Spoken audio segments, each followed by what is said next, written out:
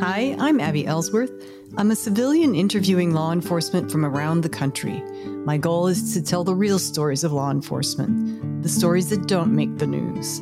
Today I am welcoming Detective Britt Kelly, who has been on the Seattle Police Department for 13 years. Britt was in patrol for 5, bikes for 3, and currently she is with the Force Investigation Team.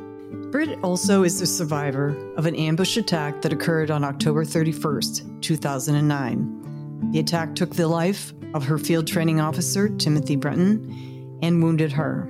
We will talk about that traumatic incident, what kept her going, and why she chose to remain committed to law enforcement. We'll talk about her career, and we'll begin with her new passion project, which is to honor all officers the department has lost in the line of duty. Britt, welcome to the podcast. Thank you very much. Happy to be here. Like with my previous interview with the Seattle Police Sergeant, Drew Hancock, I also know you. I met you about the same time I met him, about 12 years ago. And I recently had the opportunity to talk with you again because I learned of sort of a passion, what I would call a passion project you have embarked on to honor line of duty deaths in your department. Yes. So I want to talk about your project, but also the very personal connection you have to this project. Sure, absolutely. Love to. So tell me, you want to start with what your inspiration was behind the project and then your connection to it? Well, Tim Brenton was a 2009 line of duty death for us, and he has a memorial at his site, which is personal to me because I was involved in his death. This memorial was implemented, it would have been probably, I guess it was completed by the first year anniversary. So he was killed on October 31st, 2009. So it was about October 31st, 2010 that this memorial had been implemented. And it was a great collaboration of donations and community coming together and making this beautiful memorial that was at the location next to the sidewalk. So I guess it was just over a year ago, about a year and a half ago, I happened to be in that neighborhood and decided to drive by and just honor Tim and check out the memorial. And when I drove by, unfortunately, the memorial was not well maintained. And so it started off as just a project of wanting to make sure that this memorial was maintained. And from that, it kind of grew to thinking about other police memorials that we have for our line of duty death officers. And it dawned on me that the only other one that has a memorial is Antonio Terry. And he died, I believe it was in 1994. It hurt my heart, to be quite honest. It hurt my heart for the families that we've had. Lexi Harris, who just died last year in 2021. And we had Joselito Barber. Right. That was right after I moved here in 2006. And right before that was Jackson Lone in 2005, who was in the Harbor Unit. Right. And so we've had many other line of duty deaths that don't have any sort of memorial. And so I took it upon myself to try to see about what it would take to get something implemented, either at the locations that these officers lost their lives or somewhere where family and community could come together to honor these officers and hold true to the sentiment that the department always says, we will not forget. So that was kind of the impetus of where it began, and it's still a bit in its infancy.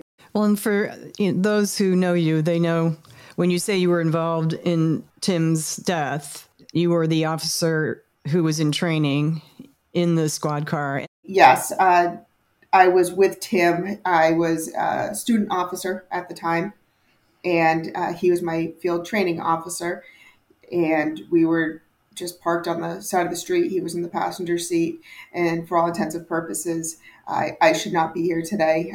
The bullets that were fired from the suspect were intended for me as much as for Tim, it just is by the grace of God that I'm still here. And sadly, unfortunately, Tim did not survive the ambush. But I was with him in the car that evening when he got killed. Well, you got shot and you had the presence of mind to exit the vehicle.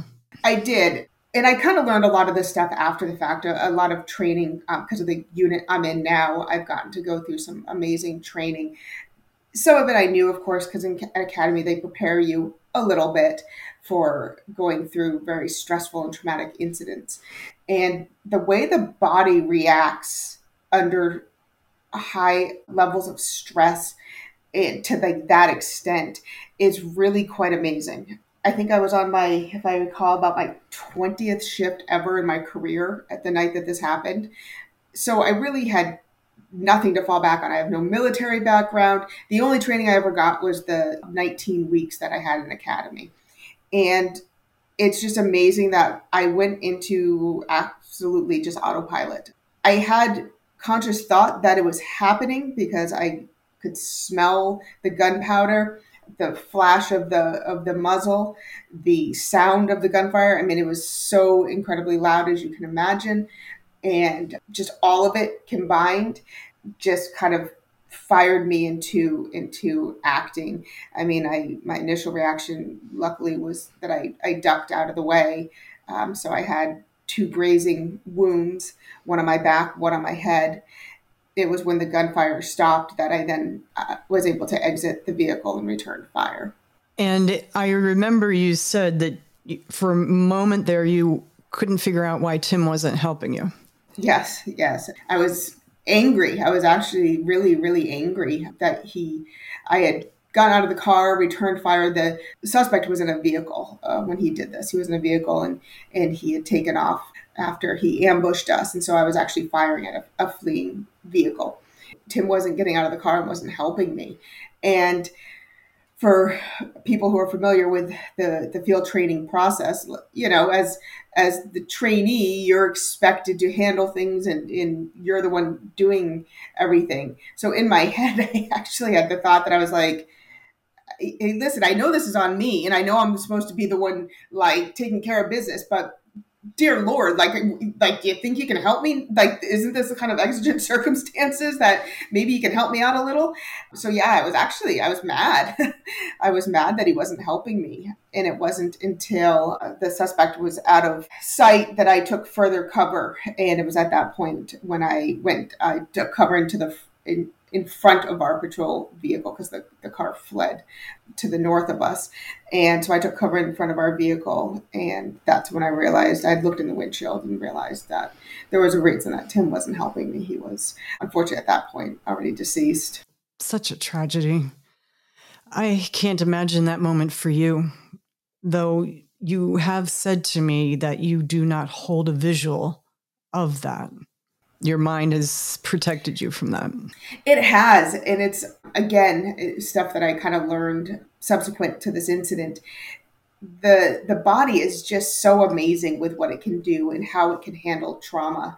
And in this case, I'm so blessed and lucky that my mind has actually blocked out the visual of what I saw in the windshield at that moment.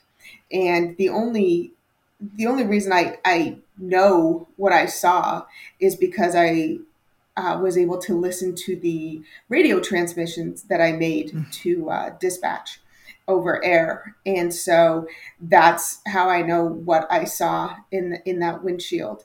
Unfortunately, I went on air and asked them to send, I think I even said send medical, which is a weird terminology. Usually we ask to send fire, but I said send medical. I said, my partner's dead. And it's interesting to me that I referred to Tim as my partner, because again, as a trainee, anybody who's been through field training knows that you are a trainee and your FTO is your FTO. You're not partners. You are not, while I was a commissioned officer, I still had to earn my right, to be an officer and have a partner, if you will. So just very interesting to me that under stress that I would have referred to Tim as my partner, that I said send medical, and that I referenced over air, send medical, my partner's dead. So Not nothing. And honestly, again, I would have bet a large sum of money that I had said, because I even put in my statement that I had said, send fire officer down, is what I believed I said on air. Right. So, right. So when you get this out over air, then everybody's coming, right? I mean, you had to hear the sirens. mm-hmm. You were afraid that this guy was after you, right? You were hiding because you thought he was coming back for you. Yes. Well, I thankfully the dispatcher that was on air that night, she did an amazing job. She's no longer with our communications department, but she was just awesome to put out a help the officer pretty much right away without me even having to say or ask for that, I should say. And so I did know that the cavalry was coming. The interesting thing is that, yes, everybody across the city, because I believe the airs were patched at that point, because I think the help the officer was already called out.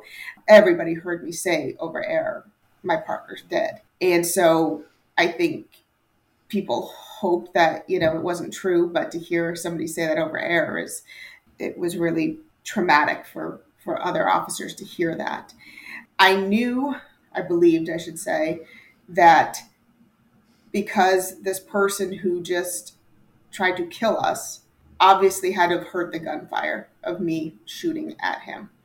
And being that I actually hit his car with gunfire, he knew that he hadn't killed both of us, or at least one of us was still somewhat alive. It was my fear and belief that since we weren't even engaging in any activity at that point, like hadn't made a traffic stop, we weren't contacting some people, on foot. There was nothing that instigated this. It was just a sheer ambush. So that being the case, I felt like, okay, this person wanted us dead. We were essentially being hunted. So it was my belief that, well, I just gave up the fact that I'm not dead, or at least one of us isn't dead. So I thought he would circle back around the block and come back around to finish the job, if you will. And so I did not want to stay near the patrol car because I thought it would be obvious that that's where this guy would come back to. So I did. I went into it was a parking lot. It was a small parking lot to like an apartment building, I should say. And so I did. I ran up into that parking lot and took cover between a couple of parked cars where I could have line of sight on the street without being visible, if you will. And then arriving officers, what happens? Somebody tends to you, somebody goes to the car. I mean, what was that like? I have a little bit of, well, I want to say guilt, but I guess it gives me a little consternation when I think about this portion. When I took cover, like I said, I had line of sight to the street. I saw officers start to arrive, and two patrol cars kind of came pretty quick back to back. And I saw, ironically, one of the other vehicles was actually another training officer with a student. And then the other vehicle was a solo officer. The officers, rightly so, arrive on scene. And where are they going to go? They're going to go to the patrol car. Natural thing. And so what was in the patrol car in the passenger seat but Tim dead? And when I saw them arrive, I did not give up my location. I saw them. They had no idea where I was. Again, I was taking cover. I felt I was being hunted. It hurts my heart to think about these officers running up to a patrol car and seeing their squad mate dead, and how hard that must have been. And I eventually gave up my location because I think I heard them asking, where is she, in reference to me, of course. And I don't remember what I said. I don't know if I said I'm up here or whatnot, but one of the officers then came running to me, and I was still taking cover. I was down either in a squatting position or down on a knee. I don't totally remember, but I was low. And so the officer came up, was standing next to me, and I heard one of the officers down on the street yell, "Is she injured?" And at that point, I felt the wound across my head. My head hurt. And so I I said to the officer next to me, I said, my head hurts. And I hear him yell back to the other officer, she's been hit in the back. And I thought to myself, well, crap, I don't feel that one yet. It was at that point that they knew they needed to do what we call a buddy check and make sure, because I obviously wasn't even aware of that. So they needed to kind of do the buddy check to see what other holes I might have that I just wasn't aware of. So they had me holster and go down to the street, to the medic unit. And then you had to, I mean, there's so much going on at this point. You had to go to the hospital. You have to give statements. You told me when I saw you recently that you had to talk to a lawyer, and I didn't understand why you would need to talk to a lawyer, because I thought it was only if there's deadly force. You explained to me that anytime you fire a weapon, you have. So you've got trauma and interviews and injury. How are you managing all that? I don't know that I was, I think at that point I was just numb, quite frankly. It's funny because you say, well, I didn't know you'd have to have an attorney and such. Well, neither did I. I had no idea what was going on. I mean, they tell you this stuff, and you're 4.5 months in academy and you're just getting fed from a fire hose all this information, from tactics to criminal law to defensive tactics to the physical fitness part. There's just so many pieces that you're getting really kind of almost like the top level, and you're taking this in as fast as you can. Well, then you graduate academy, and we go in Seattle, we go, and then we do 6 more weeks of what we call post academy, where it's more Seattle specific stuff. So now you're drinking from that same fire hose, but it's just a little bit like at a deeper level. So here you've just spent, so what's up, like 6 months just taking in all this information. And I'm sure at some point they explained to us about how you have an attorney and such. But in the scheme of things, I was like, that's not going to be on a test. I don't need to remember that, to be quite honest. I'll deal with that. And, 20 years into my career, if I get into a shooting, I think it's kind of the thought process you have. So when all of a sudden this was happening, so close to getting out of our post academy. So yeah, I got to the hospital. Again, I didn't know anybody. That was probably the hardest part. I didn't know anybody. And people wanted to be consoling, but it was like awkward. Obviously, they're devastated that their squad mate, who they did know, was deceased and killed in such a gruesome way. And so it was just this horrible mess of emotion from like everybody that was there, because tons of officers were there. I don't honestly know if they were primarily from his precinct, which was the East Precinct. I don't even know, to be quite frank. I didn't know anybody, though. I remember the interim chief of police that we had at the time showed up at the hospital, of course. I believe the mayor at the time showed up, or maybe it was even one of the city council. I don't know. They were all like talking to me and telling me who they were, and I just kept shaking my head. And honestly, all I thought in my head is, none of this matters. I quit anyway. It was organized, probably from an outsider's point of view of what was going on at the hospital, but in my head, it was sheer chaos. Right.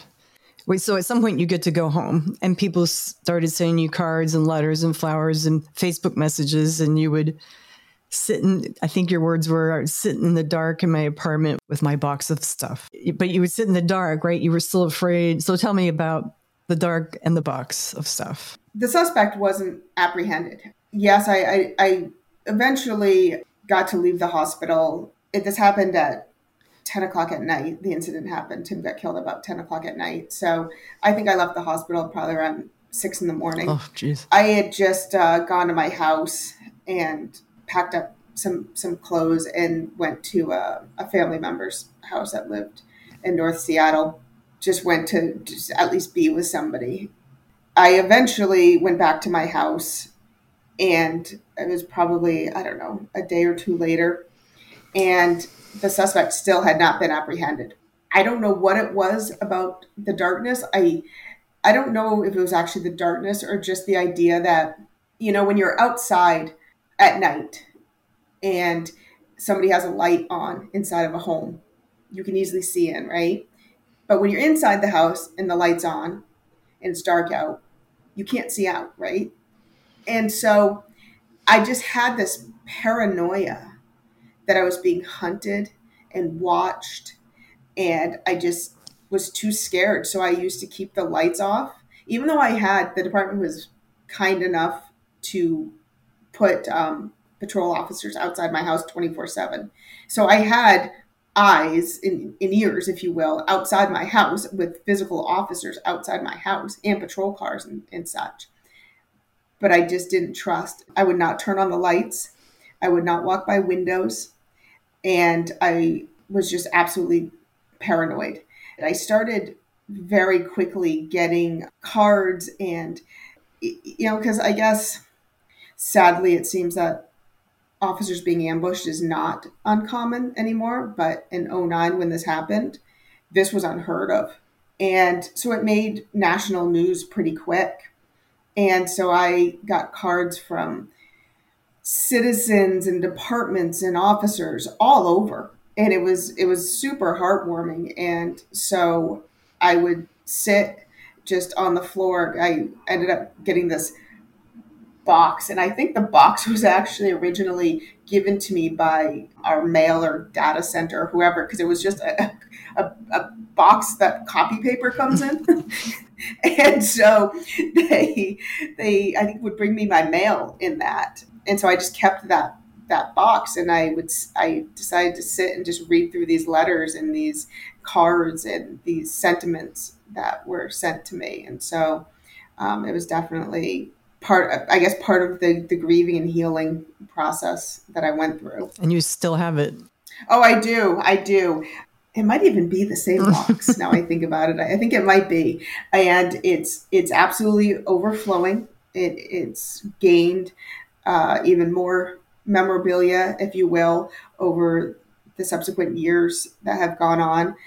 I don't go through it super often, but I definitely will sit and take my time and go through it just to, do my part of never forgetting. And it's just cathartic, and it's part again of continuing to heal. Yeah. I think I heard you say a minute ago that you quit. Is that what? So clearly you didn't. What gave you? Clearly I didn't. Spoiler alert. What gave you the strength to go on? So when I was at the scene, right when everything happened, and I mentioned that an officer came up and found me and had, noticed that I was shot and, had me stand up to go down and go to the medic unit, he told me, go ahead and holster your weapon. And so I holstered my weapon, and we have the retentions, of course, that are on our duty holsters. And they make, the clicking sound when they secure, if you will. Mine's a level 3. And so I click and click, I heard. And when I heard that second click, and I knew my gun was secure, and I was no longer going to be responsible for taking care of business. That's when the waterworks came on. I just started crying, and I threw my hands up in the air. I walked away from everybody. And for the sake of keeping this clean, I will say I said a naughty word that begins with F. I quit. I threw my hands up and walked off. And they pretty much had to chase me down at that point to get me to, come back to the medic unit and like I said, do the buddy check. So I held the mantra in my head that I was quitting for, gosh, you know what? It was until, so this happened on a Saturday night. If I remember right, that Friday was Tim's memorial at what was then Key Arena. And it's standard procedure in line of duty deaths. They do the procession. And so the procession for Tim was going from UW, University of Washington, over to Key Arena. And I was riding with what became one of my greatest friend was my first field training officer that I had. She was like the only person I knew in the darn department, to be quite frank, but she was amazing. So I was riding with her. And I remember we were riding the procession. We had just left the UW parking lot, and it was a big procession. And we're riding along, and I'm getting goosebumps just thinking about this and telling you this story right now.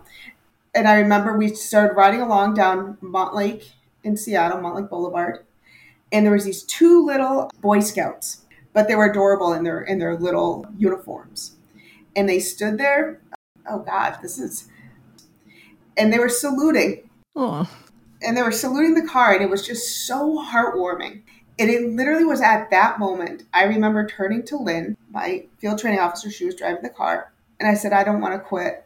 This is the best job I could have ever done. And so it was literally at that moment that I just decided, I'm not going to get derailed. It's going to take more than this. And so I never looked back from that moment. that's a great story. I'm sure glad you stuck around. Me too. Me too. It's hard to move on from there. So, just to, I know we have a lot to talk about, but what people in the Seattle area know, other people in other markets may not know, which 4 weeks after this happened, there were 4 officers also ambushed and killed in a city called Lakewood, south of Seattle. And this is by a different killer, not the killer in your incident. Walks into a coffee shop on a Sunday morning and shoots the 4 of them sitting there. And I want to say their names because it's always the Lakewood 4, but in alphabetical order, it's Officer Tina Griswold, Officer Ronald Owens, Sergeant Mark Renninger, Officer Gregory Richards. So it was like, police were being hunted. I mean, you talked a few minutes ago about feeling hunted. You were being hunted. The entire profession. And it was unlike anything, as you said, anyone had experienced. Okay, you're supposed to be the emotional one. Trust me, I'm holding back. I'm holding back. That's why we're mascara, so that I know even though nobody can see, at least, the mascara keeps me from trying to tear up. It was at that time, like I said, it breaks my heart to think that it's not as odd of an idea now that officers, get ambushed. But then it was the fact that this happened to Tim. And then, like you said, 4 weeks later, not even 4 weeks later, right. All of a sudden we have 4 officers who get killed by one suspect who comes into a coffee shop while they're having coffee. Like, it was impossible to wrap your brain around. And after that, I know that Seattle PD definitely at that point, I think, thought, Britt may have been able to withstand the incident with Tim, but this is going to push her over. Like, this is going to be triggering or whatever their thoughts were. It was a rough time. It was a really rough time to be an officer in the Pacific Northwest at that point. Do you remember where you were when you got the news of the Lakewood officers? I do.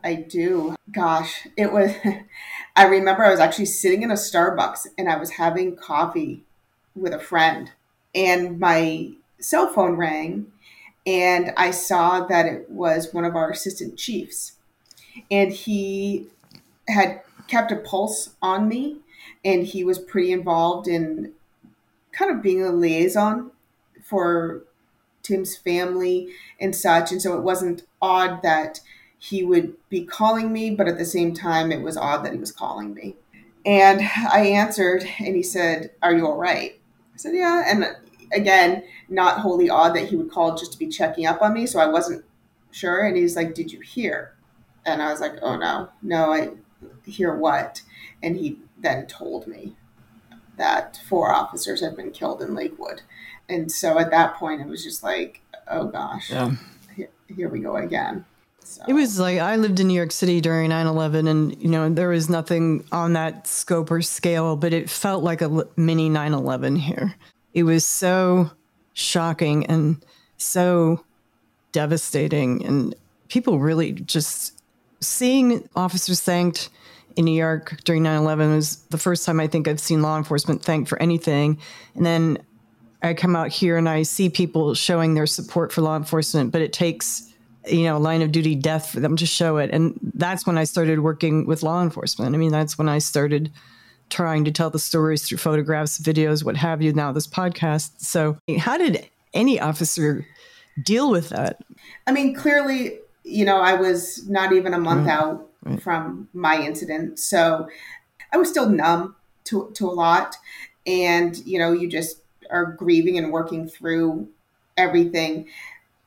I almost think in some ways it was harder for other officers to go through it because to me, I think because I was so new, I didn't know any different. I didn't know the decades of safety that I was supposed to feel and that I wasn't, not that I thought this was normal. I mean, clearly I wasn't, I wasn't super young when I started this job. I wasn't a 21-year-old that had no life experience. So I wasn't oblivious to what went on in the world. But at the same time, I was like, maybe this is what I signed up for and I didn't realize it. I do remember the very solid feeling of knowing that I wasn't going to let Tim's killer have any power over me and he wasn't going to change what I did. And because he was apprehended, ironically, while Tim's memorial was happening or just wrapping up, actually, he was apprehended in a town a bit south of Seattle and got into a shootout with homicide detectives and was injured but not killed. So I had peace of mind, if you will, that killer was no longer out there and that I wasn't personally being hunted. So I think that was the beginning of my healing. And, I had already decided that I wasn't going to let this person's actions change what I'd worked so hard for, because to me, that was giving him power. That was letting him control me. And I just wasn't going to change course unless it was my choice to do. And so I think when it came then to the Lakewood 4, even more so, I thought, no, like you can't let the bad guys win, So they may have killed 4, but like if they all of a sudden scare all these other officers into leaving this job, they're now winning even more. So then it brings to mind how it must have felt to sit in courtroom with this guy when you had to go to trial. The trial took a couple of years. It was a couple of years, right, before it went to trial? It was February 2015 is when trial started. This happened. Wow. It was that long. Oh. It was a very, very long time. A lot of it was because the suspect was, like I said, he got into the shootout. Bottom line is, one of the rounds lodged into his spine and it made him paraplegic. So he was in a wheelchair. Being that he was in a wheelchair, from doctor's orders, etc., he could only sit for, I think it was like maybe 2 hours at a time. So courts had to recess every 2 hours or what have you. And so, as you can imagine, just even leading up, doing all the trial prep, when one of the people involved can only sit for 2 hours at a time for any interview or deposition, it just took, I want to say, literally twice as long. So that was kind of the reason for the long delay in trial. He also, I think, kept switching attorneys, if I recall. So what was it like to sit there in the same room? And the first time I laid eyes on him was actually in '09 at the arraignment. I went to the arraignment, and it was the King County Courthouse where they do the arraignments. It's a tiny little room, and it was just jam-packed. And I remember going in there, and I remember that was the first time I saw him. And I was worried. I was really worried, like, what I was going to feel. And of course, it was very fresh, because this was at his arraignment. So we're talking a couple days after he was captured. And, I didn't feel anything. He was a stranger. He was an absolute stranger. And so fast forward, more than 5 years, and now I'm in a courtroom. I don't know that I actually even looked at him. He was still a stranger to me. I think in some ways, again, a blessing in disguise that the night of the shooting and the attack, I never saw his face. I never saw who shot us. I didn't have any idea. It was just a car that pulled next to us and just fired off rounds from a rifle, of all things. There wasn't that connection. And so maybe that's, part of that blessing. Yeah. So. Yeah. So then you had to finish your training, right? And then did you go back to the East Precinct when you started patrol? No. The department has its protocols that you have to go through when you're involved in a shooting. I had actually asked to go back to the street just prior to the Lakewood officers getting killed. And so things are just kind of chaotic, even though it wasn't our department that was involved. And so I kept trying to go back, but then they said I had to wait for my firearms review board. So it wasn't until after that I finally got my date to go back, which was January 1. I actually requested to go back to East Precinct because I wanted to rewrite those memories, and I didn't want to have it something that was scary or odd or bad. They decided to put me back right into my second rotation. We do 3 rotations, and they decided to put me up north during days for that rotation. And then my third rotation was at our South Precinct at nights. But I did go back January 1. Mm-hmm. And how did it feel to go back? Oh, bless my training officer. He was so very gentle and kind with me. He was driving, the officer was driving the first night. And it was my first time back in a patrol car in uniform since this had happened. And I was ready, but I was nerved. It wasn't scary. It was just uneasy. And so I was sitting in the passenger seat. It was early, but January 1, early doesn't matter because it's still dark, by the time shift started at 7. And my training officer, being just very sweet and kind, I think just wanted to ease me back into things. And so he just did a casual traffic stop and found somebody to pull over, just again to ease me back into this.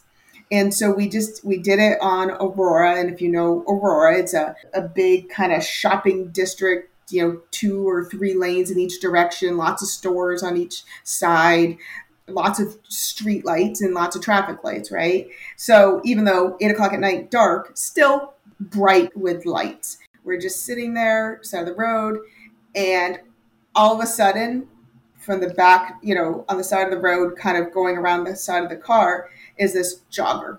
The jogger has on normal, like, leggings that a jogger would have on, headphones like a jogger would have. I mean, everything about him said, I'm a normal person jogging. And I jumped like 3 feet off my seat because it just startled me because it came from behind us.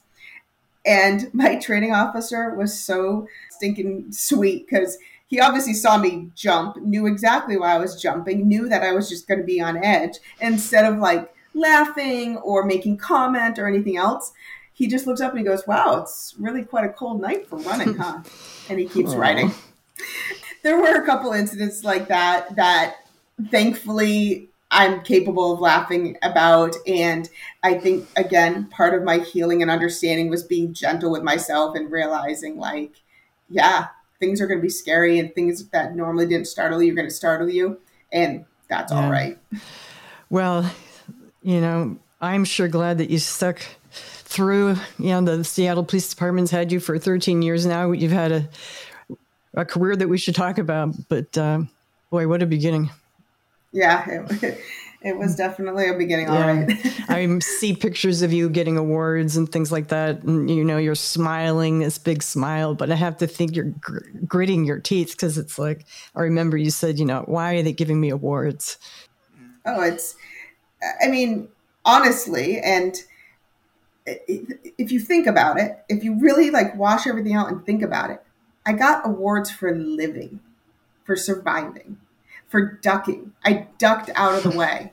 That's why I was getting, and it wasn't like I did some great heroic thing or showed this amazing courage that allowed me to survive, if you will. And on top of it, my training officer died, and I'm somehow getting an award for living.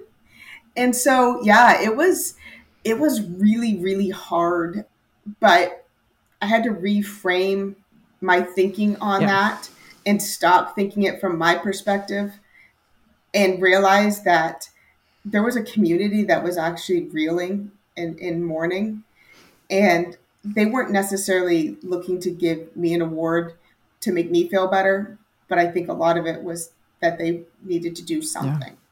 And so that's how I try to change my perspective on it, to be gracious and, kind of accepting it on behalf of Tim and me, for going through something. Well, and I do want to mention that you have stayed close to Tim's family, or for those who don't know, you have remained close. Yes. Tim's immediate family is literally they're my family at this point, which is, talk about a silver lining. And, they lost a brother that night and gained a sister, is kind of what we always say. And, Tim's brother, sister, brother-in-law, and his mother. I mean, I see them pretty much every holiday. And matter of fact, sadly, Tim never got to meet his niece or nephew, but actually his niece, she just had her 9th birthday a couple weeks ago, and she's my goddaughter, and she's my little light. And so it really is, out of something horrifically tragic, we at least are happy that we all kind of gained something. So, well, it warms my heart to know that you are the one who is going to make it a passion project to have all of these officers have an appropriate memorial like Tim's. So it's a wonderful thing you're doing. And you're right. We all say, including the public, we'll never forget. So I'm glad you're doing this.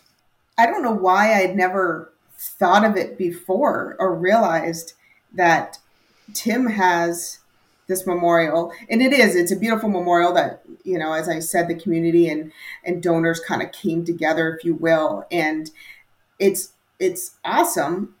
But I mean, look at Joselito Barber. Right. Even Lexi died, just over a year ago, and like we kind of have some makeshift memorials, but we have nothing that the family can go and visit, nothing that the community can go and visit.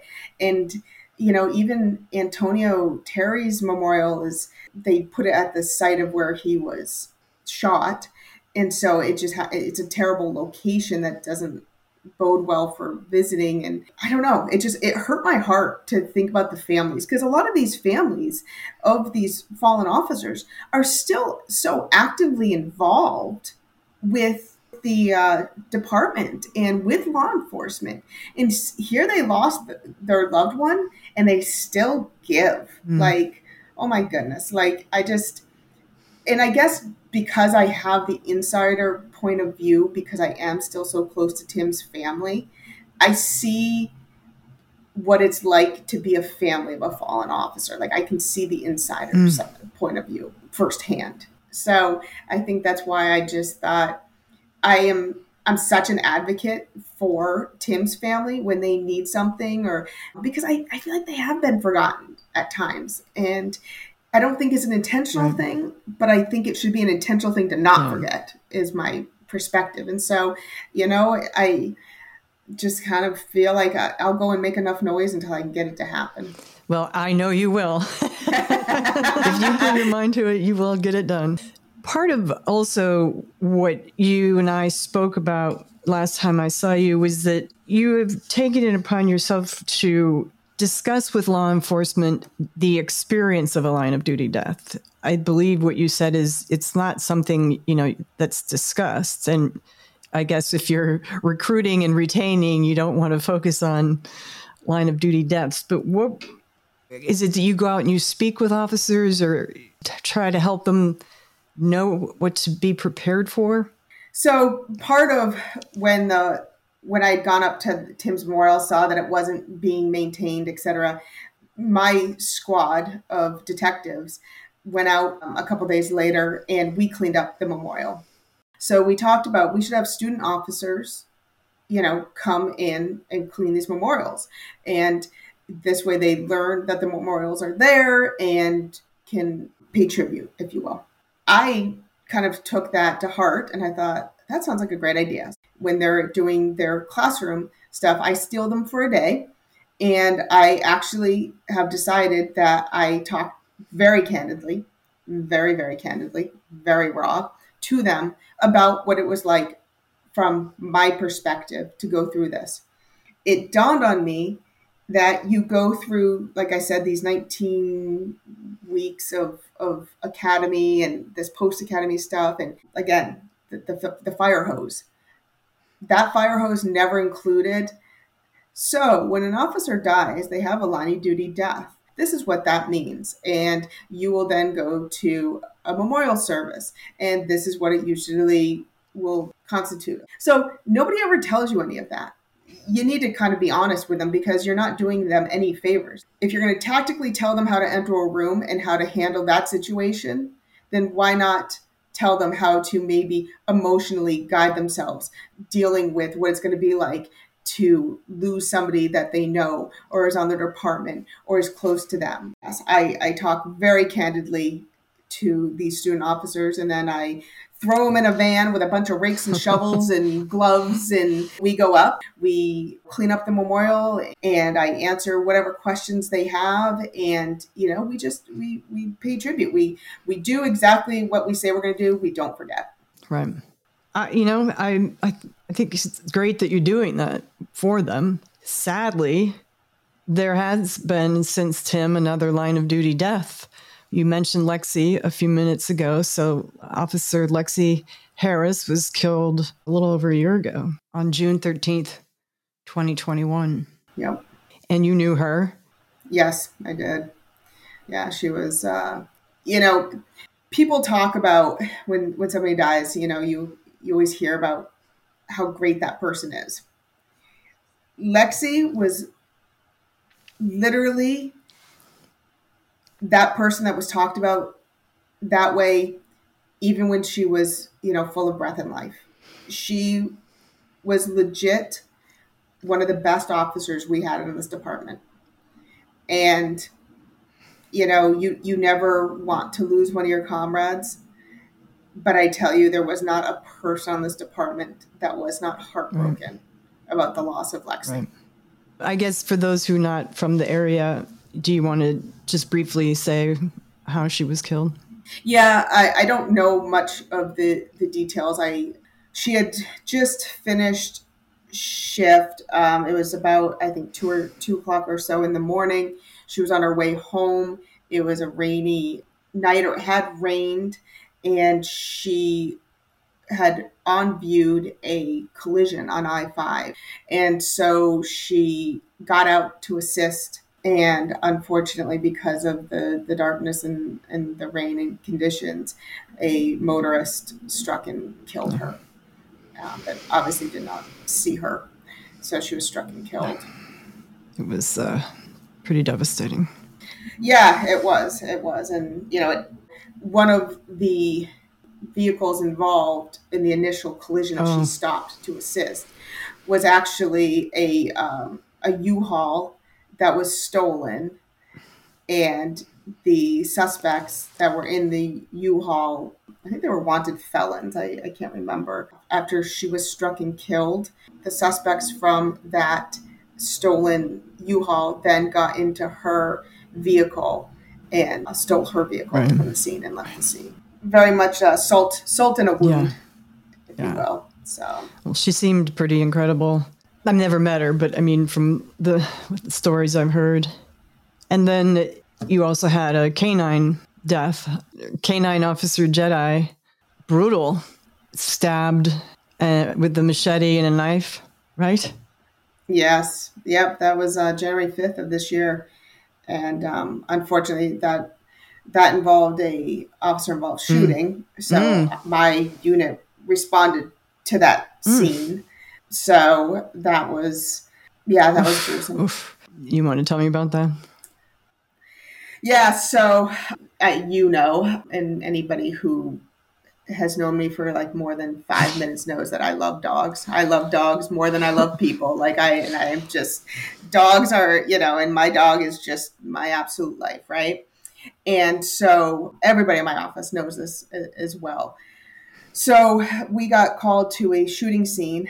I thankfully had been called by one of the CSI detectives that was responding to the scene. And he actually was the one who informed me and said, hey, just so you know, one of our canines got killed on the scene. And so I was grateful because now I had the time as I was driving to the scene to process this and to kind of talk myself into being able to handle this. I arrived on scene and parked my car, and you can imagine these scenes are chaotic. The police tape is way far out. There's media. There's just people everywhere. And so I'm walking into the command post or toward the command post, and my sergeant at the time and lieutenant, they saw me walking, and they all of a sudden step off to the side. They grab me and they pull me off to the side, and they said, hey, we need to talk to you. And so pretty kind that everybody in my unit knew, like, we got to be careful with Britt on this one. Like this one's, not going to be good for her. And so they said, we have Canine Jedi. And so I said, yeah, I heard. And they said, are you going to be okay? And I'll be honest. The truth is I recused myself from anything in that case that had to do with watching video of Jedi getting killed or anything of hearing or seeing the handler's reaction. Because actually the handler, Officer Ducray, and I came on the department about the same time. We've worked together at different times, and so he's become a friend as well. And so I've done multiple cases with him and Jedi. It was hard on so many levels. There's still plenty of work to do on these cases. I didn't need to be privy to any of the body worn. I didn't need to do any of that. I don't need to cause myself trauma. I was very lucky. My chain of command was kind and let me handle the periphery stuff and kind of do that, if you will. Poor Officer Ducray. I mean, it was awful. Yeah. It was awful. And, bless his heart, he did a great job. And they asked him if he wanted to do his interview that day or wait or what have you. He wanted to do it. It was just awful. I mean, I just, being in the office that evening and just, it's one of the times when I worked so hard to remain sympathetic, not empathetic. Because anytime like my empathy started to kick in and I started to think about what he's feeling, I mean, canines are a whole different level. I mean, as a dog lover, having a canine, a partner that you train with and every day is with you and he protects you and you protect him and they live with you. They do. Yeah. A lot of people don't realize that as our canines go home with our officers and you always are training and doing stuff with your canine. Yeah. Oh, such tough stuff. Yes. So let's talk about your job. Well, I'm fascinated by Force Investigation Team rather than my trying to explain it. I'll let you explain what it is. So our bread and butter is obviously investigating officer-involved shootings, though we do also respond to what we call CLPD, a Type 3 use of force. So it's what we call high-level use of force that results in grave or substantial bodily harm to the subject or suspect. So it could be as simple as somebody claiming that their shoulder popped out during some sort of altercation or a broken bone or loss of consciousness, any sort of strike to the head with any object by an officer to a subject. So we respond to a lot of things, but again, the shootings are our bread and butter, and those are obviously take precedence. Okay, so officer-involved shooting doesn't have to be deadly force. The subject does not have to be deceased. No, it's whenever an officer fires their weapon while on duty. I'm glad that you are in this unit because, for an officer who has fired his or her weapon, especially if it's, deadly, but it's an emotional time for them. So often the media focuses on the person who's been shot or what have you, but that officer needs some emotional support. They absolutely do. And that's, you make the very good point that just because this is what we are trained to do doesn't mean it's okay. That doesn't mean we just do it. And TV, they show an officer that gets in a shooting, and then the next day they're right back on the street and smoking and joking and hanging out with the squad like nothing happened. And it's like, it's not even close to that. I mean, what the public doesn't understand and think about, if an officer fires their weapon, they are choosing and opting to use deadly force. We are only authorized to use deadly force to save our own lives or that of the public. So it means that we are somehow deeming that there is a life on the line, and it is up to us to protect it, whether it's our own, our comrades, or somebody of the public, some stranger to us. That in itself, thankfully, most people, most civilians will never know what it's like to come into an encounter where you're fearing for your life. It's a horrible feeling. I clearly personally know that from what we've talked about. So firing the weapon, everybody gets focused on that portion.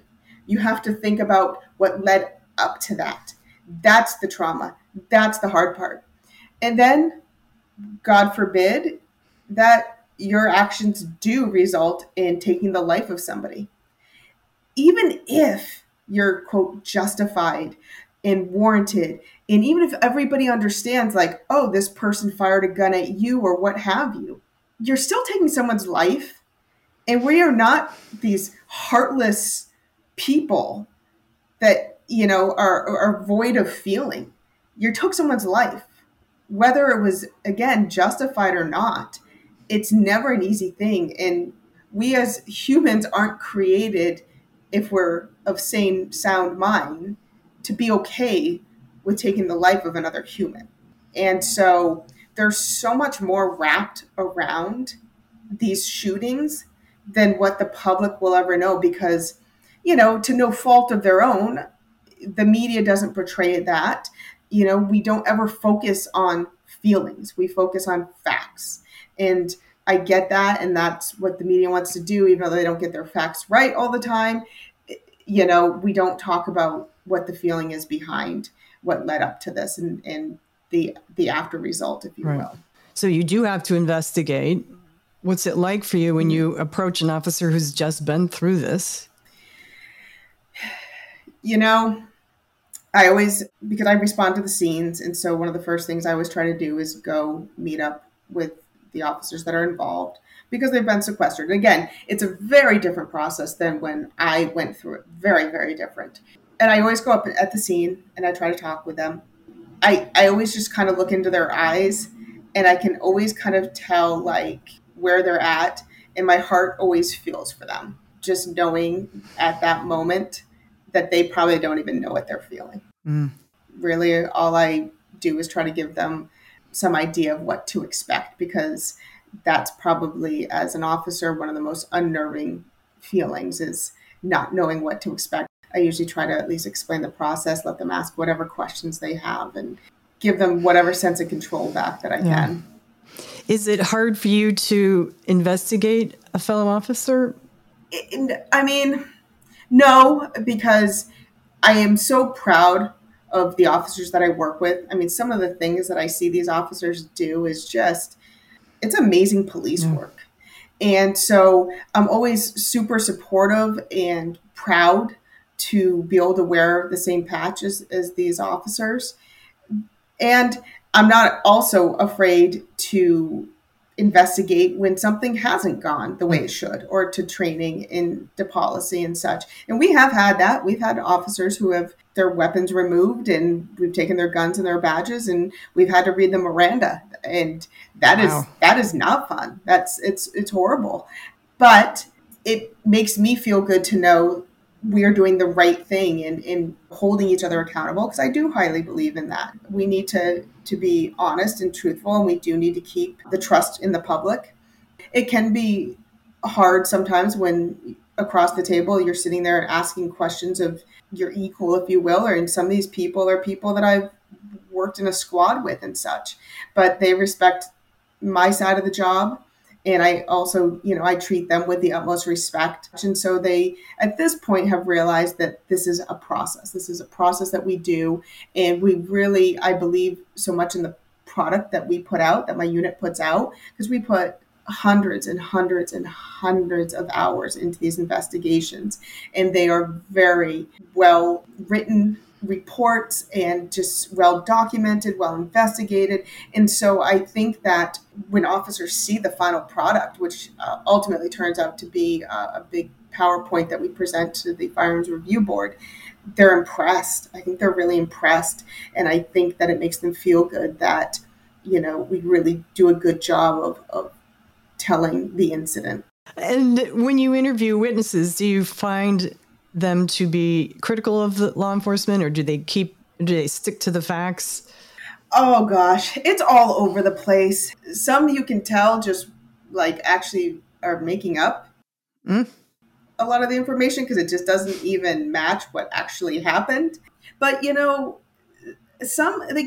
remembers traumatic events differently, and especially somebody who is untrained or is, if you think about like a civilian witness, they're probably completely unknown, like standing there innocently doing their thing, and become aware of an incident going on. And so it's almost like they're behind the eight ball, if you will, like, oh, like there's something going on over here. So a lot of times like, people fill in the gap of gaps of like things they can't remember. I don't really fault civilians, but a lot of times, I mean, even if they're supportive, sometimes it's like, well, no, that didn't happen, but okay. Well, and I just remember reading or hearing about witnesses being asked, did the suspect act in a threatening manner? And they said no, but it's like, you don't know as a civilian what is threatening. It doesn't mean that the person has to be holding a knife over his head about to charge you. It could be a look, it could be a glance, it could be a gesture. Well, and it could also be something that happened before they were looking. Yeah. Well, and before I let you go, I do want to talk about your time on bikes. As I mentioned, you were on bikes for about 3 years. Maybe those were some of the fun times. Yes. Loved my years on bikes. Absolutely loved them. Any stories or? Oh, gosh.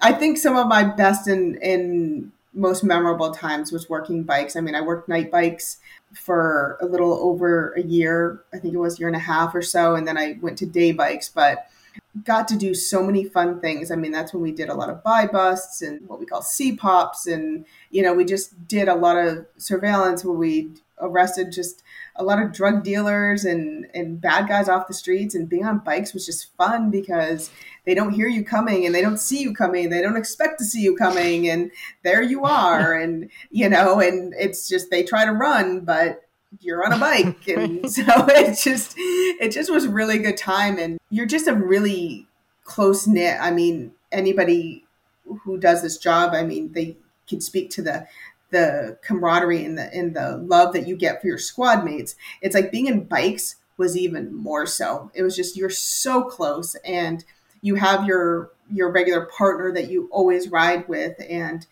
you just go through so much together. And especially in Seattle where we have, it's not considered a day unless there's a protest of some sort. And so, we constantly were working protests. And, in 2014, we worked the Ferguson protests, and it was day in and day out. And you just, you just were like in battle together, and you were just so sleep deprived too. And the cold and the wet, and really some of the greatest and most fun days I've had on this department, for sure. That's great.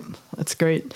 I know one bike officer told me, she said that the subject got mad that she snuck up on him and said she should have rung her bell or something. Or I guess you have little horns or something, right? It's like they were mad that she snuck up. Yeah, I'm sure he was mad because it's funny because, well, we used to drive the Crown Vics. Yeah. Now they have the PIUs and stuff, but the Crown Vic engine has a very specific sound. And so it's just really funny because whenever like the drug dealers or whoever were doing something they shouldn't be doing, they always had the lookout, and the lookout just would always listen for that engine. And then, all of a sudden, boom, you come around in a bike and they're like, ah. So that was always fun. And then, the running thing, I think, was probably one of my favorites because I remember us riding up and interrupting a drug deal and the guy taking off running and my partner riding next to him, just barely pedaling as this guy's running his little buns off. And my partner looks at him and goes, I'm on a bike. You can keep running. I'm barely looking. And it just was so funny to me, and I couldn't stop laughing. And I just thought, this is when it becomes fun. Yeah. So, well, I guess we'll close by asking, what drew you to law enforcement? Oh, goodness me. You had to do this one. I will tell the truth of the matter is what initially lured me in was an ad on the radio. It just honestly kind of struck me that, I think I could do that. I have a background in marketing and advertising communications, and that's what my degree is in. And so I did the world of advertising. I then got myself in the fitness industry doing triathlon coaching and indoor cycling and such. And honestly, not that I really realized it at the time, but it kind of mixed my two worlds together. I actually really love to write, and I really love, you do a lot of writing in this job, and, it's physical. And so it kind of took my two worlds and melded them together. I think by nature, interestingly enough, and this is something that came after the fact, that I realized I'm kind of just a natural protector. Mm.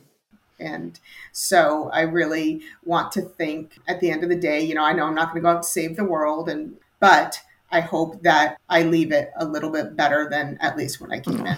So in taking it all together, it's all been worth it.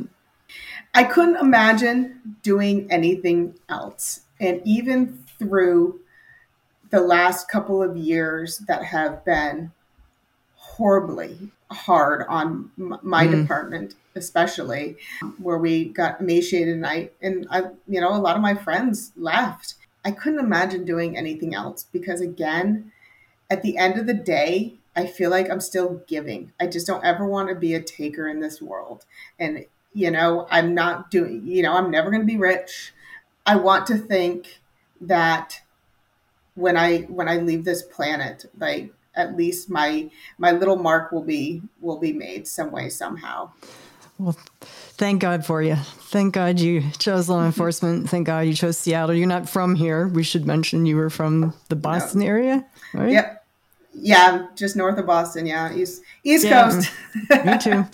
Well, Britt, thank you for being you. Thank you for your time. Of course. Thank you for this. This is awesome. And, you keep thanking us. I have to thank you because honestly, and that's why when you did the photo project, I just was so struck by somebody that has no connection directly to law enforcement is reaching out and doing. And it's like you said, until somebody gets killed, there's a line of duty death, and that's when we get the thank yous, and it has to be something horrible. And you have just always kind of kept going, even during good times, turbulent times, through it all. And we always talk about the silent majority, and it's so awesome that you're not silent. And I can't thank you enough for not being silent, because I wish there was more of you, because you don't know the influence you have on people like me. It reminds us of why we do this, that we are appreciated. And again, if you do policing for the thank yous, you're never going to survive. You're never going to survive. But to know that there's people like you out there is just, it's so heartwarming. And again, thank you for not being silent. Well, thank you. That is why I do this. Thank you. I do want to add in closing, when I did this interview with Britt, it was in September. I hadn't really anticipated I would be finishing production on it as we come upon the anniversary of the murders of Officer Brenton and the Lakewood officers. As I said in the episode, these were the incidents that inspired me to step up for law enforcement. I have been working with law enforcement ever since. I want to acknowledge those of you with the Seattle and Lakewood Police Departments, as well as neighboring Pierce County Sheriff's Department, who lost Deputy Kent Mundell, who was shot in a domestic violence incident and died on December 28, 2009, just a month after the Lakewood officer murders. These were very dark days for these departments, for all law enforcement throughout the region, and for the community members like me who mourned with you. I know this time of year brings back a flood of emotions. What is important, as Britt says, is that we make sure we always remember. To that end, I will post a link to the Officer Down Memorial page, which has all the line of duty deaths for the Seattle Police Department. I will also include the Lakewood officers and Deputy Mundell's memorial pages. I want to make sure I acknowledge all of you in law enforcement, wherever you are. As you know, we seem to be losing officers on a daily basis. I know all of you have your own stories of loss in your career, perhaps on your department, or within your family. To the officer you have lost, thank you for your service. You are gone, but you are not forgotten.